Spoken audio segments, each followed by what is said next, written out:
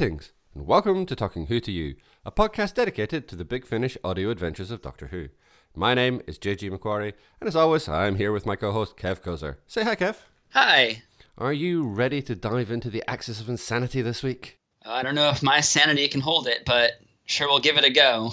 Cool. Well, this week we are going to be covering, of course, the Axis of Insanity. So we have the Fifth Doctor, we have Peri, and we have Aramem.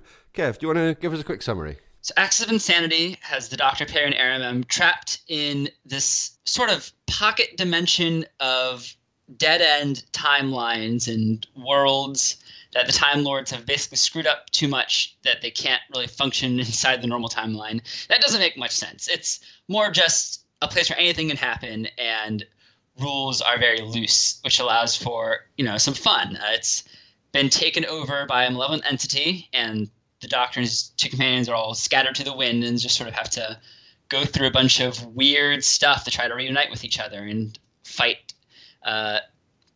Jarato, who is this scientist who has taken the Time Lord's knowledge and is trying to use it to destroy the Axis and set herself free.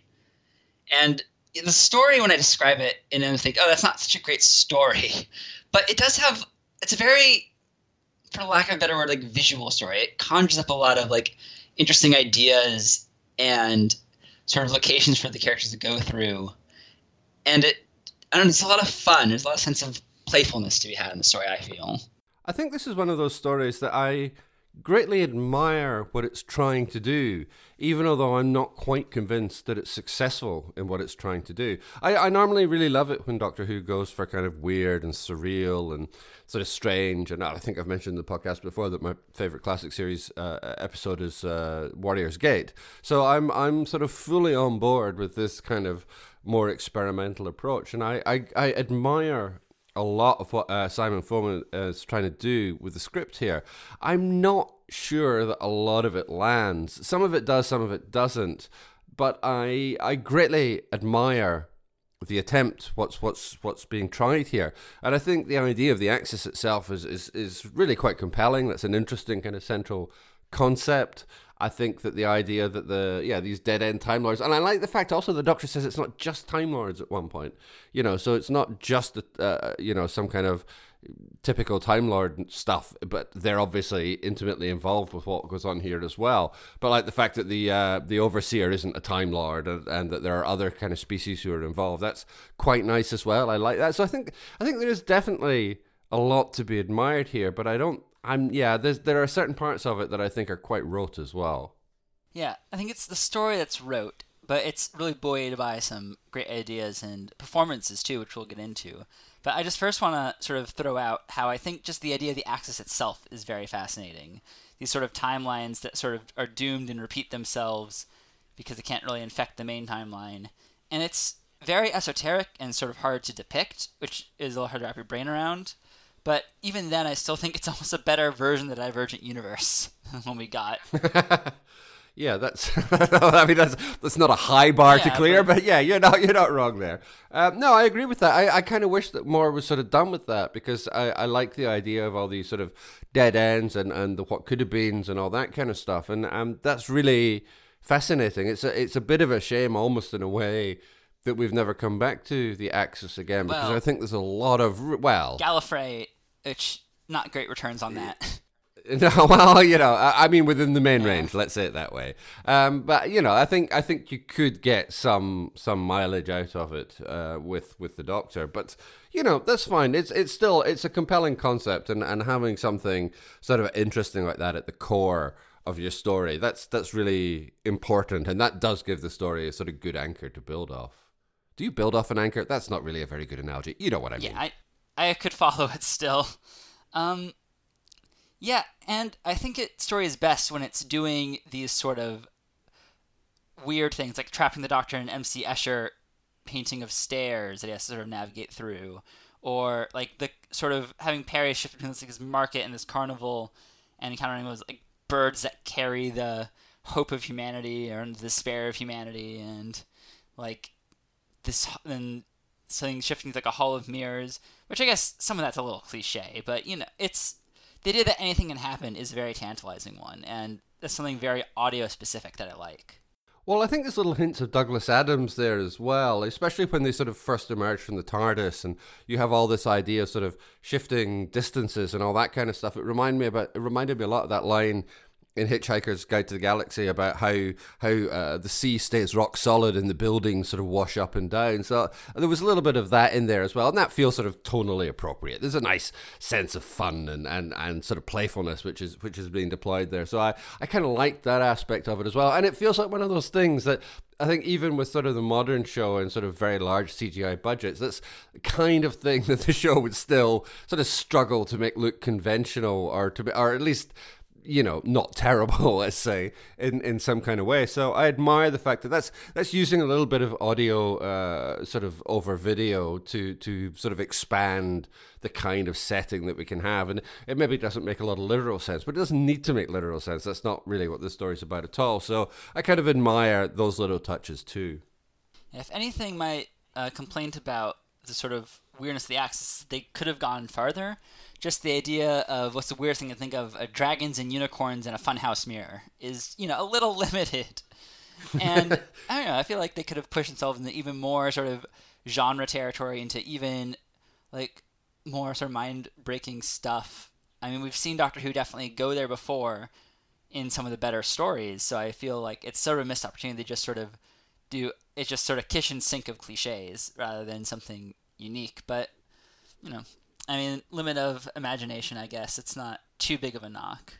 Well, I think this is where the story falls down quite badly, because I mean, I agree with that. I think this does feel like kind of a, you know, surrealism 101 checkbox. And yeah, dragons and funhouse mirrors and ooh, a strange market. It's that, all that stuff feels very uninspired. And, you know, just changing a name slightly or whatever isn't really convincing. Like those birds that you mentioned earlier that carry the hope and the despair of humanity. That's a really nice poetic kind of imagery. That's almost sort of like Renaissance imagery. It's really sweet and smart and clever, and it's a throwaway, so it's not lingered on, and those little details are fantastic. But like the fire breed or whatever, that's just like so lazy, you know. It's just it just doesn't. Those aspects of the story, I think, is what drags us way down, because the settings just feel, like you said, they should be so much more ambitious. Being inside an Escher painting, that's kind of taking an idea from Castrovalva and sort of running with it, but it's not a reference to Castrovalva. It's just doing something in a similar mode. That's fabulous. That's great. But unfortunately, you know, yeah, we go back to kind of like hackneyed market, or yeah, like funhouse mirrors and like a lava planet. Ooh, very original. And you know, it's just those aspects to me really kind of damage what the play is trying to do. I can't really argue with any of that for sure. So I think instead I want to switch gears and talk about the aspect that really worked the best for me. I love the villain of the story, Jarrato. I think the character as written isn't super interesting. There's a bit of a sort of tragedy to the character where she's stuck in this doomed timeline and is just trying to break out, and is a little insane because of that, because of the whole mind meld, the dead timeline thing I mentioned earlier. But what really boosts it is this sort of mostly dual, but then also like et al. Performance from primarily Lisa Ross and Garrick Hagon, between her in her normal state and her as the Jester. But then also you have other characters portraying her, including the regular characters portraying the shapeshifted version of her. It's a character that you can't really... It's a very slippery character because the shapeshifting is used very cleverly, I feel, to sort of give the character so many aspects, but you never really lose the core of her. I think that's such a really fun idea, that there's just so that she could be anything, and so every actor gets sort of a turn at portraying her, and it's just very, it keeps it very interesting for me. Oh yeah, no, I'm with you there, and I think one of the nice things about Jarrato is that the motivation, which is basically just survival, is incredibly straightforward in terms of giving her a reason to be doing any of this, but it also allows for enough complexity that these other sort of facets are able to kind of come through convincingly. I have to say, I find the Jester pretty insufferable. And I know he's meant to be, I get that, but even so, I'm still listening to somebody I find sort of fairly insufferable. And this isn't the fault of Axis of Insanity, but it reminds me hugely of a Star Trek Voyager episode called The Thaw. And Michael McKean, who's of course a fantastic actor, but he plays a very similar character, but he constantly underplayed it. And by underplaying it, he made it much more effective. But the Jester here and Garrick Hagen's performance is so screechingly over the top that it sounds like he's doing like a Jack Nicholson Joker or something, and I don't know, it doesn't work. It's another one of those aspects to me that sounds like, you know, they're reaching for something, but it doesn't quite get there. It's another one of those kind of cliches, because I'm mad, I am. It's like, yeah, that fits in perfectly with somebody whose imagination hasn't gone beyond funhouse mirrors and spooky marketplaces, but that's not good enough for me. And yeah, I get he's meant to be annoying, and in that it's wholly successful.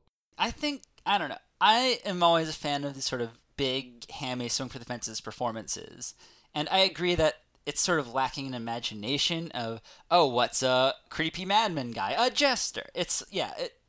But there are some great turns of phrases the character has in that form, and I wish I wrote any down from the looks of my notes. But there's some great turns of dialogue, and I think Garrick Hagen's performance is on the right side of ham and silly for me. That does make it seem, if not free of cliche, then at least more acceptable and comfortable cliche than annoying for me.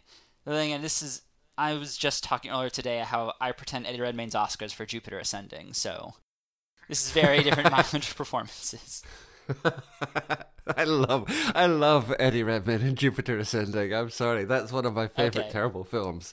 But that's not really meant to be a compliment towards his performance. At least as far as the Jester is concerned, there's no doubt that it's definitely a your mileage may vary kind of character, and it's obviously specifically constructed for that. So the fact that it's rubbing me up the wrong way is fine. I think the character is actively designed to do that. So I don't think it's a failure that it annoys me, but it does still annoy me. But I think also what I think works well is that it doesn't undermine the kind of the whole sort of Jericho story as well. So we can understand that there are aspects here, and that we can understand that there are different facets which come through. So I think it's balanced like that. And I mean, when you draw attention to the fact that everybody in the cast more or less gets to do a bit of a turn here, that's absolutely true. And it's great to hear Peter Davison just make this tiny little difference to the way that he performs the Doctor, and like he does such a good job of keying into this alternative version and you know, sort of being Jericho, and that's really well handled. I think everybody really does a good job with that. So there's definitely something to admire in the concept there. I would never want to suggest otherwise. Yeah, I love how Peter Davison as Jericho, it just turns the manic up from like a 7 to an 8, and it's like a completely different character almost, just by being a little bit more frantic and babbly, almost like 10-like in how much he's going babbly. But because of Davison, it's just altered a little bit more to be unsettling in a very great way. But it's not too over the top that you don't think Aram's an idiot for not noticing it. Yeah, exactly. And I like that Aram is given enough sort of agency there that she's able to work out that it's not the Doctor. It doesn't do her any good, but she's still smart enough to be able to sort of come round to and work it out. And given that we have kind of the sort of running thread through this story of, you know, how smart she is, or you know, how literate she is, or all these kind of things, it's nice that she's given a moment where the intelligence of the character is allowed to come through without it just being a kind of big ta-da kind of moment. It's fine. She's presented with the situation. She works out what the problem is, and she works out how to get the information she needs so that she can try and do something about it. Yeah, it doesn't work because she's, you know, facing off against this all-powerful entity in its own domain. But still, she has that agency, and that's some nice writing. It's funny because sort of talking about this sort of aspect of it, but it feels like ages since we've done a Peter Davison story. So I really enjoyed getting back into his Doctor. I can't even think what the last Peter Davison story we did. Like, it was maybe like The Light at the End, something like that. If you want to count that, yeah. It's been a long time since we've done a Peter Davison story. So I really enjoyed sort of listening to his performance here, and I think he's one of the standouts actually in the cast here. He gives a really nice performance, and when he has to give those sort of speeches about the way that Time Lords have responsibility and that some of us are prepared to sacrifice ourselves to make sure that time carries on sort of properly, it ties in nicely with that era's sort of interest in the way that Time Lords work. You know, like Tom Baker was always talking about his Time Lord responsibilities, and, you know, Peter Davison's Doctor has sort of more kind of interaction with the Time Lords as well. So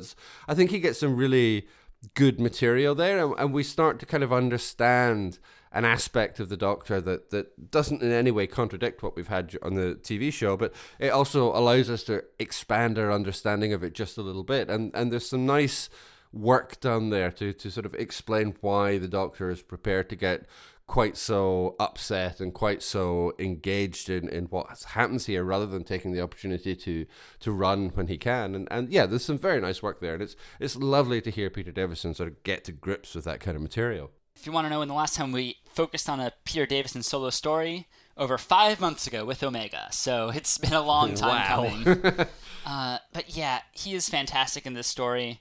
I do want to backpedal a little bit and finish up what we were talking about earlier with Jarratt. I think Carolyn Morris gets a great turn as her in a couple scenes where she's, especially the scene where Jarratt sort of talks to herself to reveal her plan, which could be such a cliche and maybe it doesn't work for you, but I like the idea that she just has to talk about what her plan is, and then so she makes Carolyn Morris's Aramem do sort of the typical companion role when the actual Aramem is just like, she doesn't even care at that point. She's just too sullen with this crazy person to indulge her. And I think that is a very clever moment. And I think that, you know, it's a little fun turn from Morris sort of leaning into cliche companionisms in this sort of funhouse way. And that part is fun. It's funny because the last time we covered Aramem, which I guess is as far back as Church and the Crown, I don't think we haven't done an Aramem story since then, I don't think. Yeah, for some reason we choose to skip Necromunda. Funny that. But anyway, you know, it's one of those things that I think because we've been away from the character a long time, I was really looking forward to sort of re-engaging with Aramem. And I didn't think that Caroline Morris was very good in this story, I'm sorry to say. I thought for the most part she was actually quite bad, and it's kind of weird because I thought she did great in the first couple of stories that we covered with Aramem, but I was not impressed with her performance here at all, except when she was doing that kind of talking to herself thing. That's weird because, as you said, that's the bit that ought to be the cliche. That's the bit that ought to be like, you know, just falling apart and kind of, you know, where somebody hams it up to try and make that material work. But she actually landed that stuff very well. But like particularly the sort of early scenes with her and Perry's trying to teach her to read Alice in Wonderland, itself another example of really lazy cliches. You know, I mean, we already had that when we were covering Zagreus, and it just that just feels like the laziest kind of sort of way of approaching that surrealism. But anyway, I find it hard to explain, but I just really didn't feel that she landed any of those scenes, and she seems to struggle a little bit here. She's stuck in kind of bog standard, so what's this, Perry, what's this, Doctor kind of mode, and it didn't work for me. But that scene where she gets to do that, she suddenly comes alive, and maybe it's just because that's much more interesting material and it sort of challenges her a bit more. But in that moment she's great, but I didn't feel that this was her strongest performance. Yeah, I'm willing to blame the material over Morris. She is given sort of the weaker stuff, even though it's sort of a focus on the character. Like, she is mostly sort of sidelined, and she does get these great moments of deduction where she shines, and the sort of bigger moments, like when she starts reciting Alice in Wonderland so Perry doesn't kill her. I think that is a very solid moment of acting from Morris, but it's really only the big moments she nails, and you're right, Rusty is just sort of in the background in a very sort of passive role that doesn't do wonders for any performance, but especially not hers when she's not. I mean, I think it's sort of fair to say, like, Morris isn't as up to snuff as a lot of these other Big Finish actors have had. Granted, a lot of them have the advantage of having played the characters for decades before, and, like, seem like just more sort of experienced in that way and more comfortable with the character in that way. And writers more comfortable writing for those characters in that way, where Aramem, I think, consistently seems to have stumped people for how to sort of write for her, which never really helps and sort of, I guess, explains why she was sent off after such a little time when other Big Finish companions far outstay their welcome. I think one of the things with Aramem as well is that, I mean, like you're saying, that writers definitely struggle to get a handle on her. And I think that's really true here, because there's a moment, I think it's an episode, right at the end of episode 3, where she discovers the corpse of this Time Lord that Jarato has killed. And she sort of reacts in sort of horror and kind of over the top, kind of, it's all that kind of business. But it doesn't really make sense for her character. Like, she's meant to be this Egyptian queen. We know that she's seen dead people in the battlefield before. She must have encountered sort of corpses and death in her kind of everyday life. But she has this kind of really weird, over-the-top reaction to finding this body. And it doesn't feel right for her character at all. It feels right for Perry. If Perry had reacted that way and found this sort of dead body, it would make sense. But the way that Aramem is written, that it didn't line up with kind of how the character has been up to this stage. And, Aramem also gets that, I'm stuck in the TARDIS material. And that's so... Nobody could do anything with that. But she gets a Nyssa role here and just gets sort of bundled off to one side for a couple of episodes whilst the main story happens to other people. And, yeah, that's not very enlightening either. That also doesn't give her anything to work with.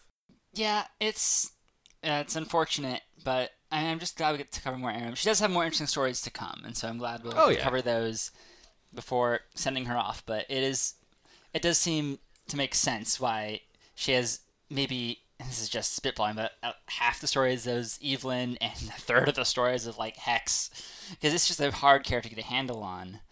And maybe almost shades of like Katarina, where she was gotten the instant write-off just because no one really knows how to deal with this historical character and dealing with them sort of authentically.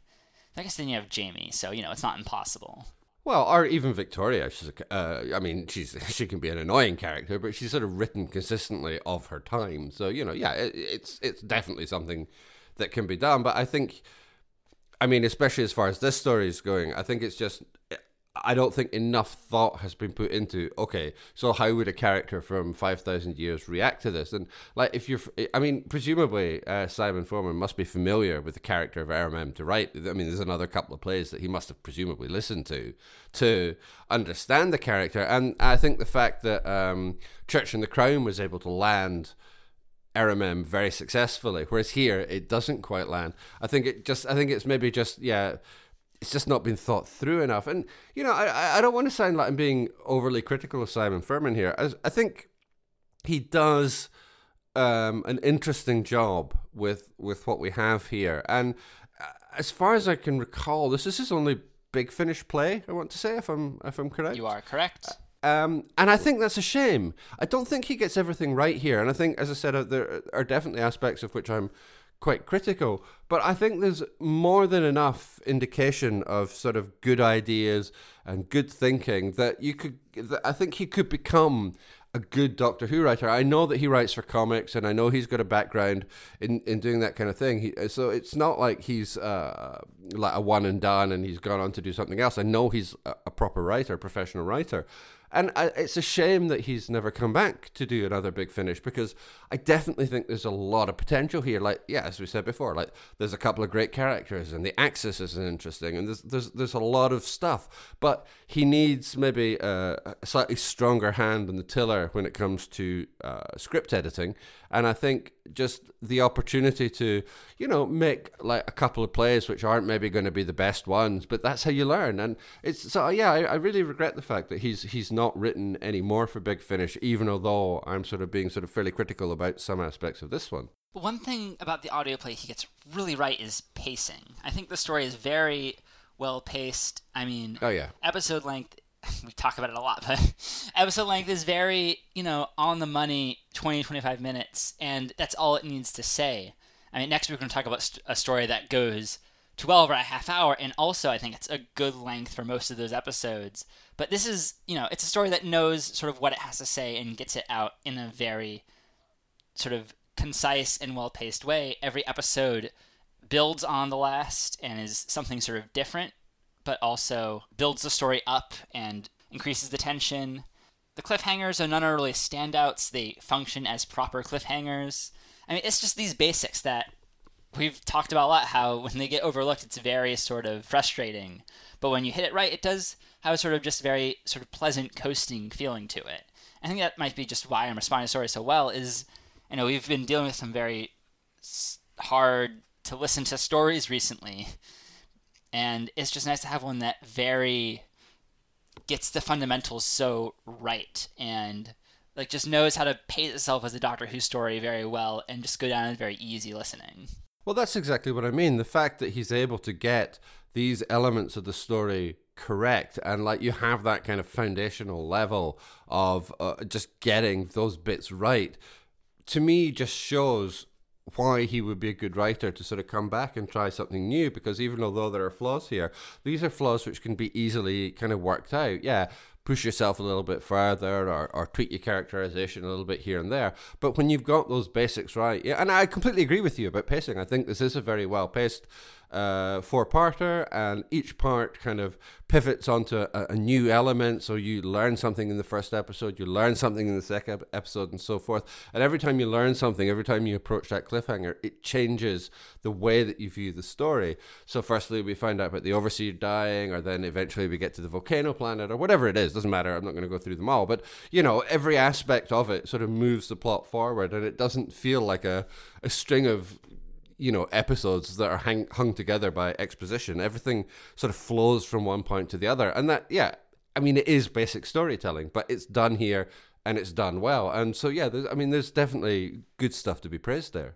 So I definitely want to talk about Peri, who I think we talked a lot about the Doctor and Aramem in this story, but I think Peri also is well characterized, unlike Aramem. And I do like Bryant performance here a lot. She's taking a very active role in this story that I find very... it's just nice to see Peri go out and do stuff after getting the short shrift on TV or so long. Every time it happens in Big Finish, it makes me a little happy, and she definitely gets some good work here.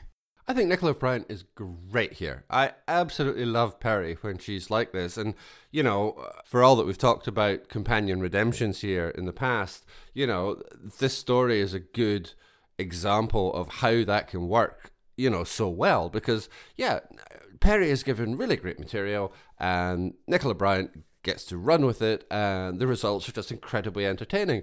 She's a good actor, and when she's given that sort of more engaged material, she's really able to sort of deliver on the part. She's able to sort of demonstrate why Peri was a character that was worth bringing in, and indeed why she was, cast in the role. She's got some great rapport with Aramem. For all that I might be critical of that early scene with the Alice in the Wonderland reading, none of the flaws there are down to Nicola Bryant. She's great in that scene in the way that she's kind of cajoling Aramem to kind of try a bit harder. That's another little thing. Aramem gets frustrated there because she wants to know where the pictograms are and she thinks English is an inelegant language. That's nice. You see, that's how you write that character, because that's a fair observation from somebody from that time period.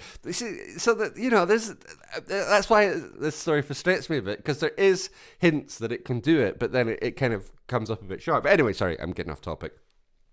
Nicola Bryant is great in that scene, and she just keeps going, and she's still allowed to be afraid, and the character is still allowed to be able to express kind of the dangers that she's in. But because it's a much more active character, because she's not prepared to just sit in the back foot, the character is much more engaged. There are certain characters in Doctor Who who function sort of much better when they're sort of pushed onto the back foot and when they're in trouble, including some doctors. Like, I think John Pertwee works best that way. But Peri's the other way around. When she's in the back foot, she's kind of annoying and she could be whiny and the character doesn't come alive. But when she's given the opportunity to come forward and really have something to do and go out and explore, and like for all the marketplace is a cliche, but Peri clearly gets her teeth into exploring it and trying to figure out what's happened and look for the Doctor and all the rest of it. And Bryant is great at doing that. There's a great dynamic between Peri and Aramem. I think this is the first time it's like really come up in something we've covered, and probably come up because last time we covered Church in the Crown, which was Aramem's like first story traveling.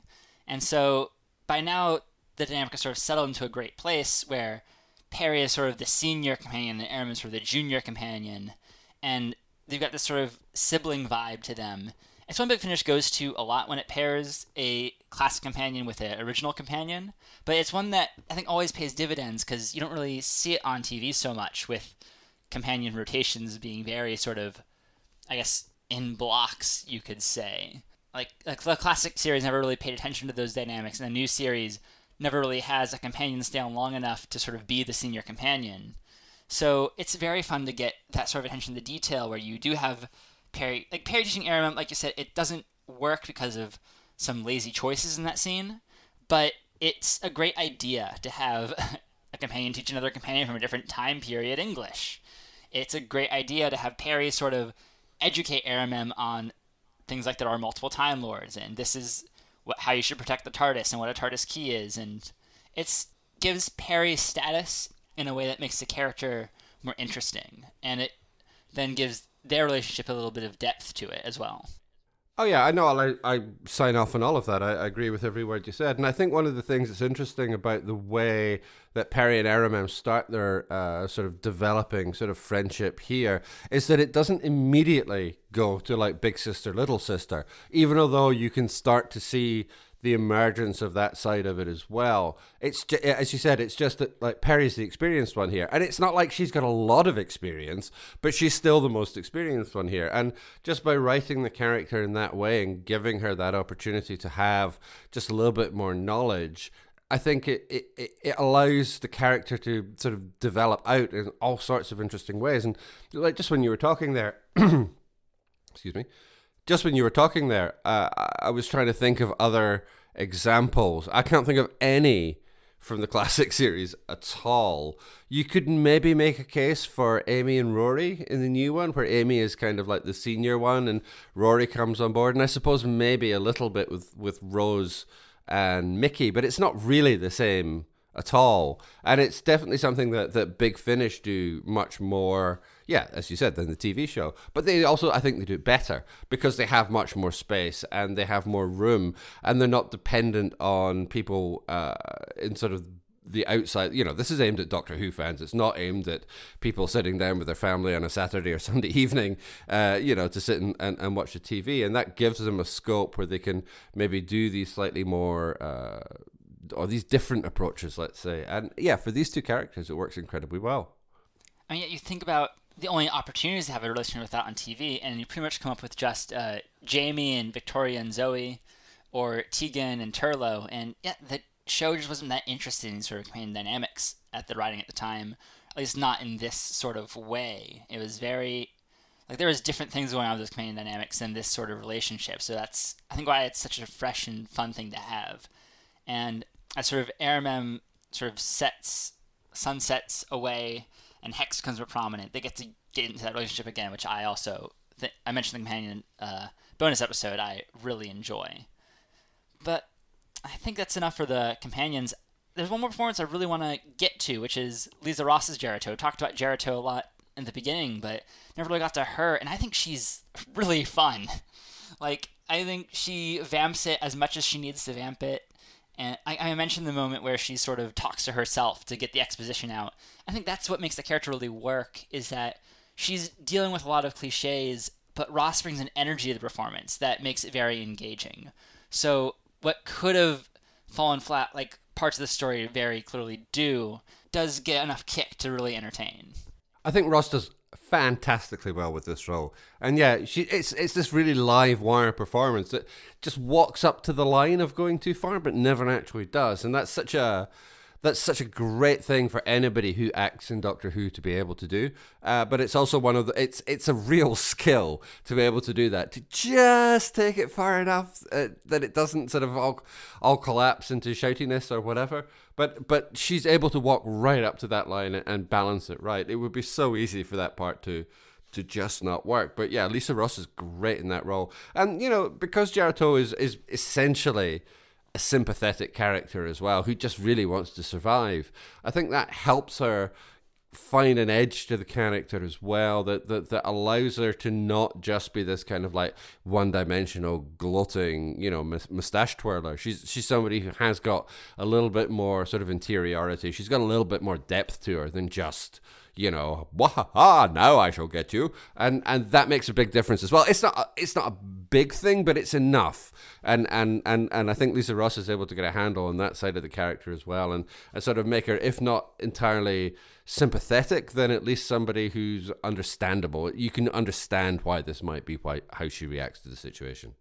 It's definitely a more complex villain than Doctor Who. Like, not the most complex villain, but I feel like we've seen so many cliches from the story already. It's nice that the villain doesn't just go for a very pat, almost Master on a Lazy Day-esque, I'm being bad because I like to be bad. It's very much just this character who's lashing out. There's the whole element of she's going a little crazy from the sort of Time Lord stuff that she sort of sucked out of the guy's brain. And it does give her like this little extra bit of depth that makes it really click for me. Like, I think a lot of the story is very regrettable cliche, but there's parts that just the extra little bit of depth and the extra little bit of extra performance really makes it very enjoyable, which is it's just appreciative to have. Well, absolutely. There's one other thing I wanted to ask you about, and I don't really know how I feel about this. So that's why I really want to ask your opinion on it, is that in episode 4, the whole reason that Jarato's plan doesn't work, or the reason that she can't get away with it, is because she can't find the other TARDIS that's there. Does that work for you? I think it worked me up to the point where it was just like a door she didn't check. Like, if there was some other way to justify RMM finding it and her not. It's the extra little bit of work that, I don't know, maybe it's like in the basement somewhere and there's just some throwaway line that she doesn't check the basement for such and such reasons because she doesn't care. But I don't know, or something of that nature, something that would make it seem conspicuous to her, but that RMM would be able to pick up on, then that would make it really work well. Because I think it's a great sort of conflict to have, sort of bring the chameleon circuit back in and then like have that be like another sort of piece on the table. There's a lot of moving pieces at the end of the story between the shape-shifting and all these like characters there, regulars, Yarato and Tog, with all different sort of motivations. And then the whole Axis stuff and the extra TARDIS and the dead Time Lord, like a lot of different pieces on the table. And I think does give it a little bit of liveliness that there's this sort of extra TARDIS floating around that's sort of an extra sort of goal to get to and keep in mind. But yeah, the story logic wise, it doesn't make much sense she didn't just check that door right next to her. It really stretches disbelief. Yeah, it's kind of a shame in a way that this story was sort of made when it was made, because this is back in 2004, and just 1 year later we could have had a line about the perception filter or something, once the show returns, but we don't have that. And whilst I admire the chutzpah of this just being a door she didn't look in, but at the same time that's also clearly ridiculous. And the idea that like within 5 minutes RMM has solved this problem that she's been working on for however long, I think that's the point where it all kind of doesn't quite come together for me. I admire the effort, but I'm not sure the result quite gets there. I really like the idea of a story where everyone belittles RMM for lack of book smarts, but then she wins because she just has to be savvier. Like, she is, and this sort of idea of intelligence that should have been, I think, more clearly underlined and better played, where just because she doesn't, know everything instantly doesn't mean she's a stupid person. It means she has other, skills and her brain works in other ways that are, worth valuing. And that, if, like you said, just a little bit more underlying and a little bit more support from the story could have been a great sort of thesis for it. Instead, though, she just sort of discovers a door, and then, her outwitting of the villain isn't really sold to me as much. I just love the idea of RMM outwitting the villain and sort of having this sort of moral victory so much that I kind of want to overlook it, but yeah, I wish it was a little bit more well thought through and clever. Well, that sounds like an absolutely perfect summation of the story. It's just a shame it wasn't ever so slightly more thought through. I think probably for now we can leave this story there and turn over to our mailbag. Kevin, what do we have this week? This week we have a letter from Jen from Texas. Thank you again, Jen. She has, first, another suggestion who could play Iris Waltham on TV, Wendy Padbury. She thinks she's a great actress and she's got the right amount of spunk and grit. And with Wendy Padbury, I think you run into the same problem with Katie Manning, where she's semi-retired and can do the Big Finish stuff, but I don't know if she'd be willing to do like a TV schedule. But if she would, yeah, I think that'd be fun. Yeah, that's a really interesting choice, especially because we did Davros not that long ago, I guess, and you know she was great in that, not playing Zoe. So I never thought of Wendy Padbury. That's a really interesting idea. I'm sure you're right in practical terms of sort of semi-retirement or whatever, but it's a really intriguing idea. I'm really interested to hear what Wendy Padbury's Iris Wildtime would sound like now. Yeah, that's very cool. I think what we need now clearly is just a big Iris Wildtime box set where we run through a dozen different Iris incarnations played by different female companions every time. Or male companions, sure, why not? I mean, just open it to everyone. See what Mark Strickson does trying to play a Lush. That's funny. That was the first name that came to mind as well when you said that. Yeah, I was exactly thinking of Mark Strickson. Yeah. Sorry, Mark. No, but it'd be fun. Like, I think that'd be like a very interesting thing to see do. But yeah, that's a great idea. She also has a great conversation topic to sort of pad out the rest of this episode. She was really interested in our thoughts on Women That Fell to Earth. And her question is how we think the new series is progressing now we're past the first episode. Is it living up to its potential? Now, a bit of a warning, we're recording this enough in advance that only 5 episodes had aired. The Saranga Conundrum just aired earlier today. So by the time you hear this, I believe 2 more episodes will have aired. So forgive us for being a little behind and our opinions might be a little out of date. I hope they are, because my resounding answer to that second question, is it living up to its potential? No, it is not. Yeah, it's a bit weird at the moment because there seems to be a really strong, at least I think there's a really strong disjuncture between the quality of the cast and the quality of the material that the cast are being given. I think, I mean, it's my opinion of Jodie Whittaker since we did the Woman Who Fell to Earth episode has only got better. I love her as the Doctor. I think she's such a perfect choice. I have nothing but sort of praise for her performance and the way that she just is the Doctor, and it's so fantastic. I absolutely love her. But I wish she was being given stronger material. I think all the companions are great as well. I'm still constantly amazed by how good Bradley Walsh is. And I think everybody else is fine. I don't think any of the guest cast have been bad. And occasionally, as in Rosa, they've been outstanding. But there's something about it that it's very fine.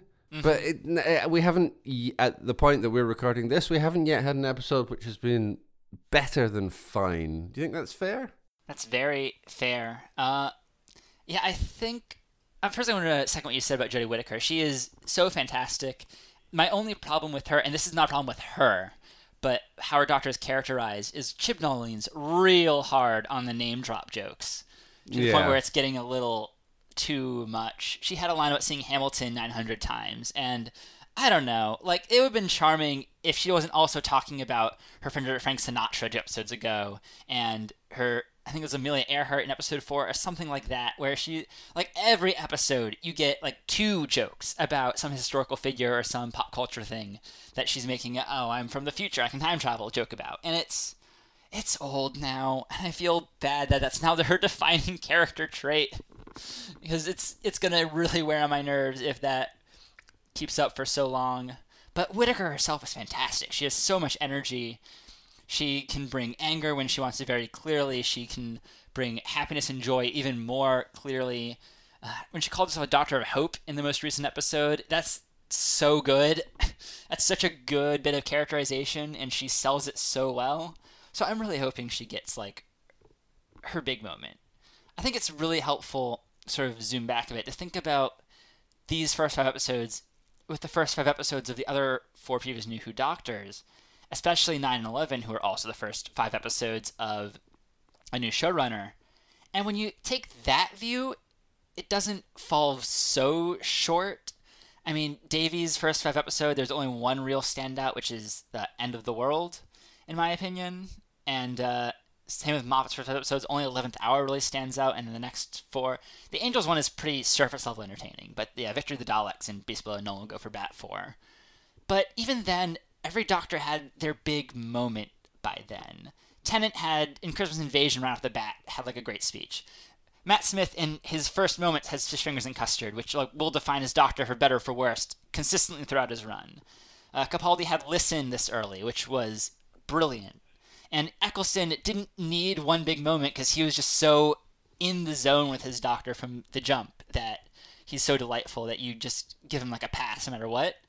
Whittaker is also Eccleston in the zone, but not quite there yet because I don't think she's gotten the good enough material, and that's really frustrating because I want to be so on board for her, but she's yet to.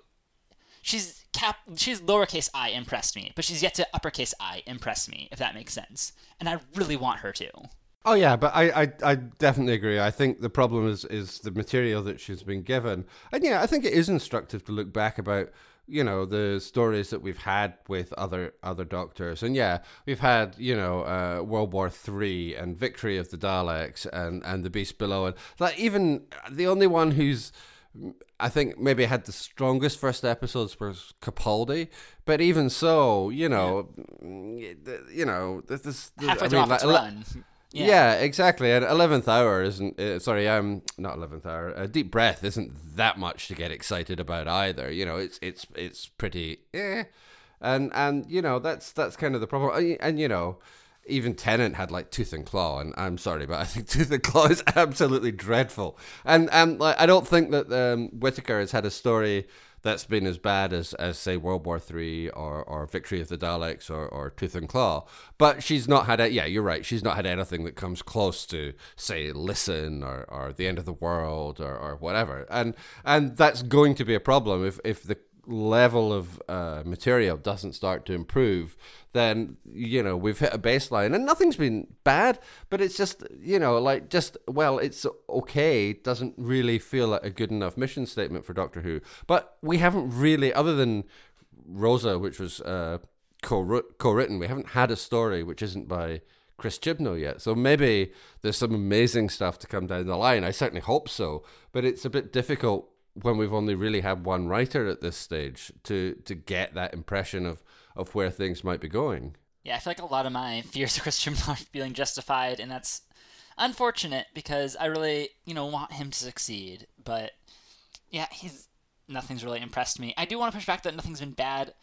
Ghost Monument I find incredibly boring, and in a way where I would take a camp disaster like Tooth and Claw or World War III over Ghost Monument.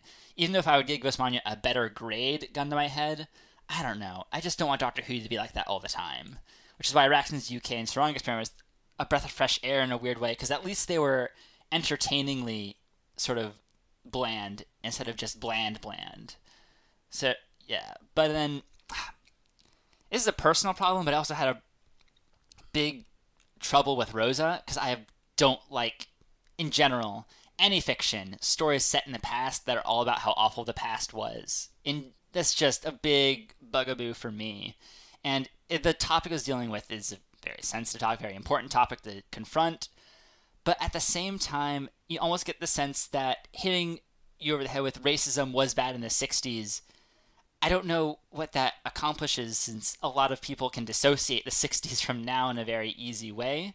And I think Mallory Blackman does a great job sort of tying in real world stuff and having Ryan and Yaz talk about trouble they face in the modern day for a little lip service there. But at the same time, it's just not a story that interests me much, seeing this is how bad the past was and revel in that. It's very difficult stuff for me to get through and just not the kind of fiction I'd really like to go to. And so then that means the most ambitious story just doesn't work for me, and then we have 4 very deeply unambitious work from Chibnall, which is very in line with his previous work, and that's what makes the season so hard for me to get a handle on still.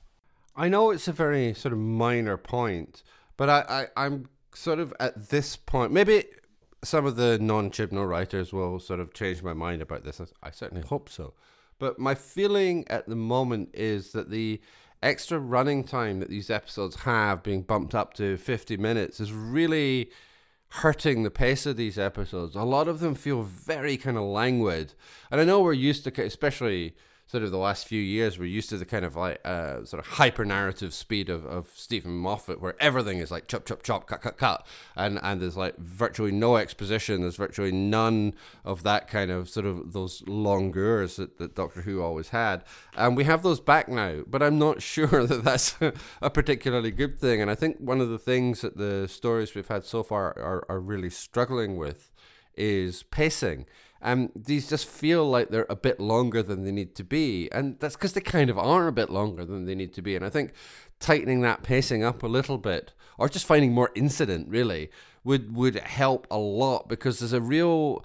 I think a lot of these stories, which, I mean, they can be fine, but there's not a lot of narrative drive behind them. I think today's episode, please don't ask me to pronounce that word, it's, I'm only going to make a mess of it, is made more of an attempt to address that, because at least towards the end, you had some sort of tension and like red alert lights flashing and power failing, and there was an attempt at sort of narrative drive there. And I'm absolutely fine with TV shows, and Doctor Who in particular, being sort of rooted in character. It's not that I want all my Doctor Who stories to be like action stories. It's not that at all.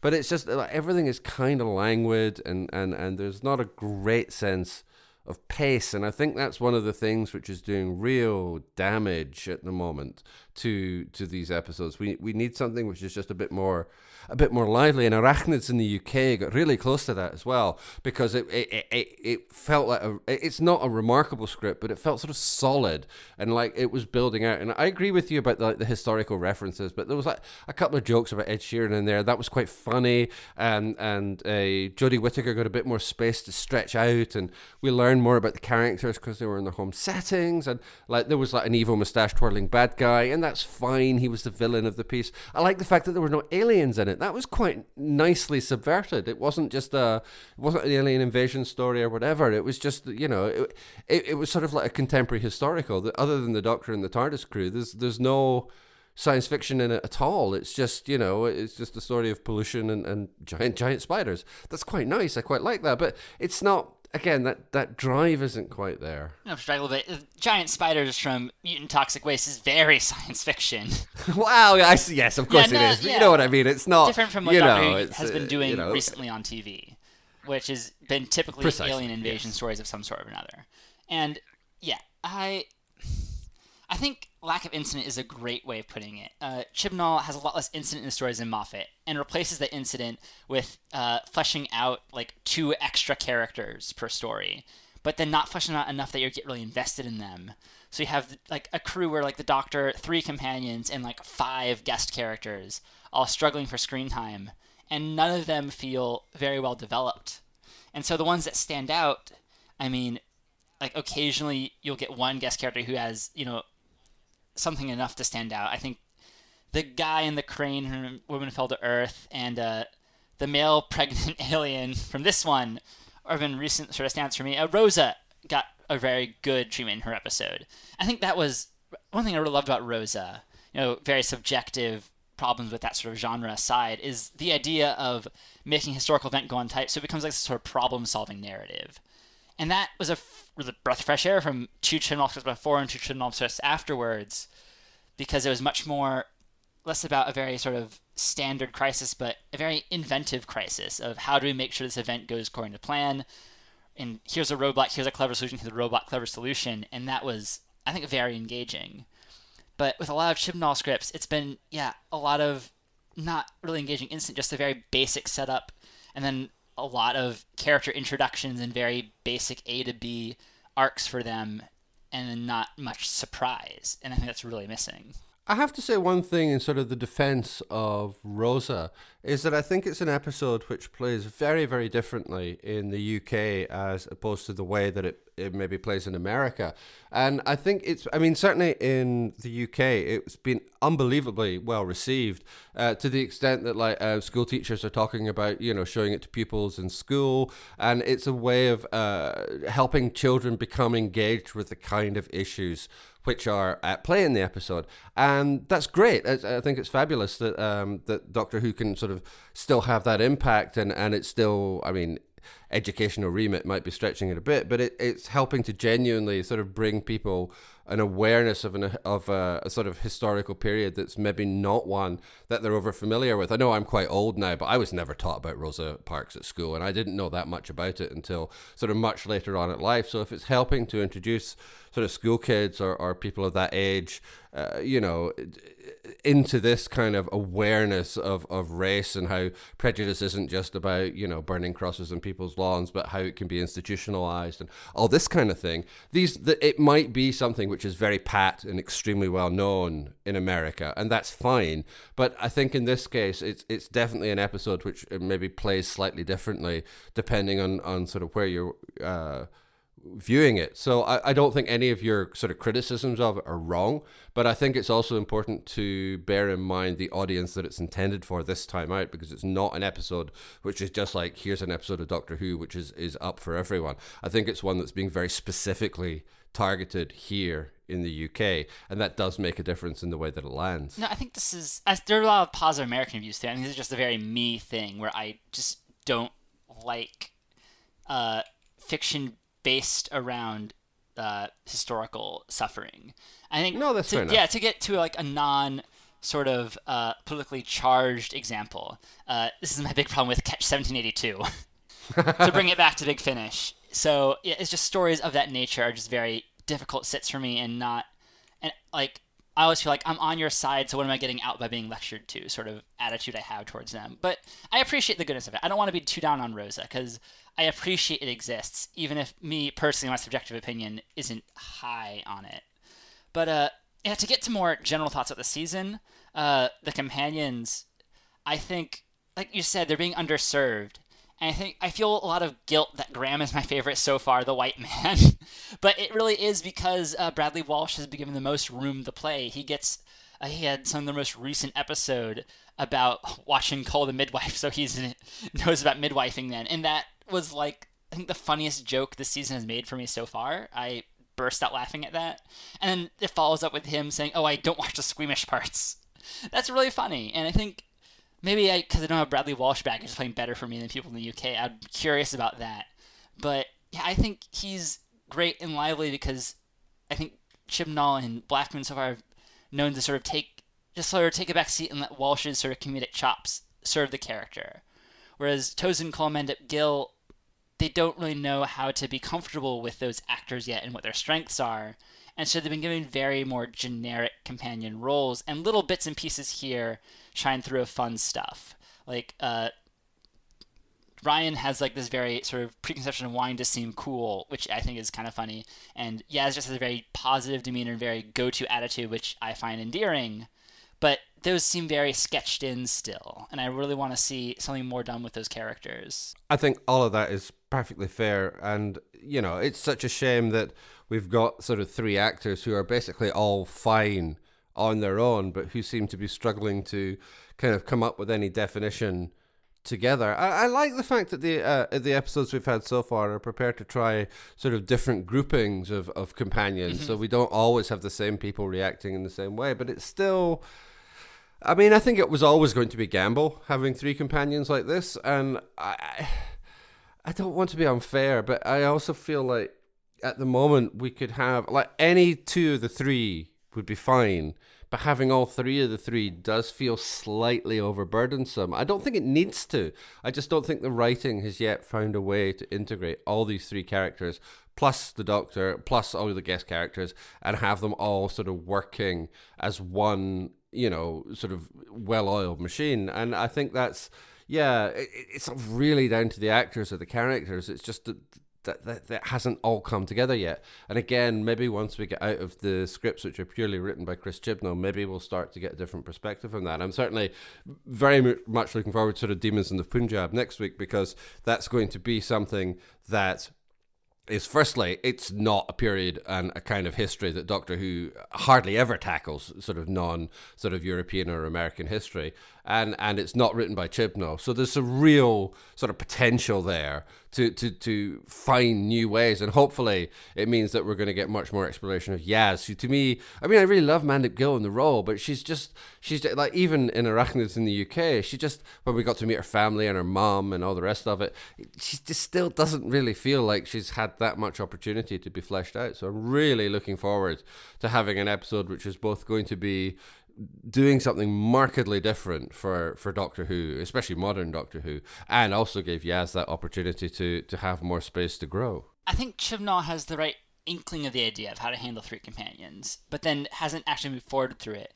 And that's the idea of sort of give each one sort of a spotlight in the episode and have them sort of take the lead and the other three sort of sit back. And then that sort of gives sort of balance, so you don't need to have all three act at the same time because then they'll get the short shrift, which is sort of the case in Saranga Experiment. That was more of like the Doctor's episode.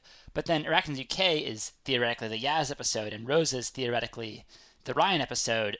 It's just the problem was, I mean, it sort of came through with Rosa more, but Arachnids UK, it was the Yaz episode, we get to meet her family, but then Yaz doesn't really do much.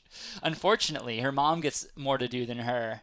And I think that is sort of the problem, is that that's a good way to tackle it. Her mom was great, by the way. Oh, yeah. The actor that plays her mom is so fantastic. I know her more as a comedian than as a sort of dramatic actor, but she's so great. Sorry, keep going. No, good sidebar. Good work pointing out. But yeah, I think the idea of this is X-Men's episode and then this is a Doctor focus episode is the best way to handle a cast this big. But we haven't seen that really happen yet, just sort of the motions of it. But yet next week seems to be a very like sort of Yaz front and center episode, the way Rosa put Ryan's front and center, you know, because of their race. But that's, you know, that's why you want a diverse companions, to sort of give you into the stories like this. And I think that's the best way to sort of tackle a TARDIS crew this big, and hopefully that becomes more du jour instead of the sort of half-hearted way that's been carried over so far. Well, yeah, no, I mean, I basically agree with all of that. I don't think I could have said it better myself. Kevin, would you like to tell people what we might be doing in the future? Sure. We're thinking of doing a retrospective on season 11 when it wraps up after the special at the end of the year, and maybe pairing that with a very light story like Axis of Insanity is sort of a light story this time, maybe just diving into it for a full episode. Feedback on that would be appreciated, so let us know what you think about that. You can reach us on email at talkingwhotoyou@gmail.com. You can find us on Twitter at talkingwhotoyou. You can find me on Twitter at Kev Koser, KEVKOESER. You can find more of JG's writings at www.jgmcquarrie.scot. Please like, rate, review, and subscribe to us. That helps other people find the podcast easier. Fantastic. Thank you very much. Well, next week we are going to leave the 5th Doctor and we shall be moving one up. So we are going to the 6th Doctor and we are going to be dealing with arrangements for war. So returning to Evelyn as well. What will be the fallout from Project Lazarus and Project Twilight? Well, we'll find out next week. We hope you're going to join us for that. But until then, keep talking.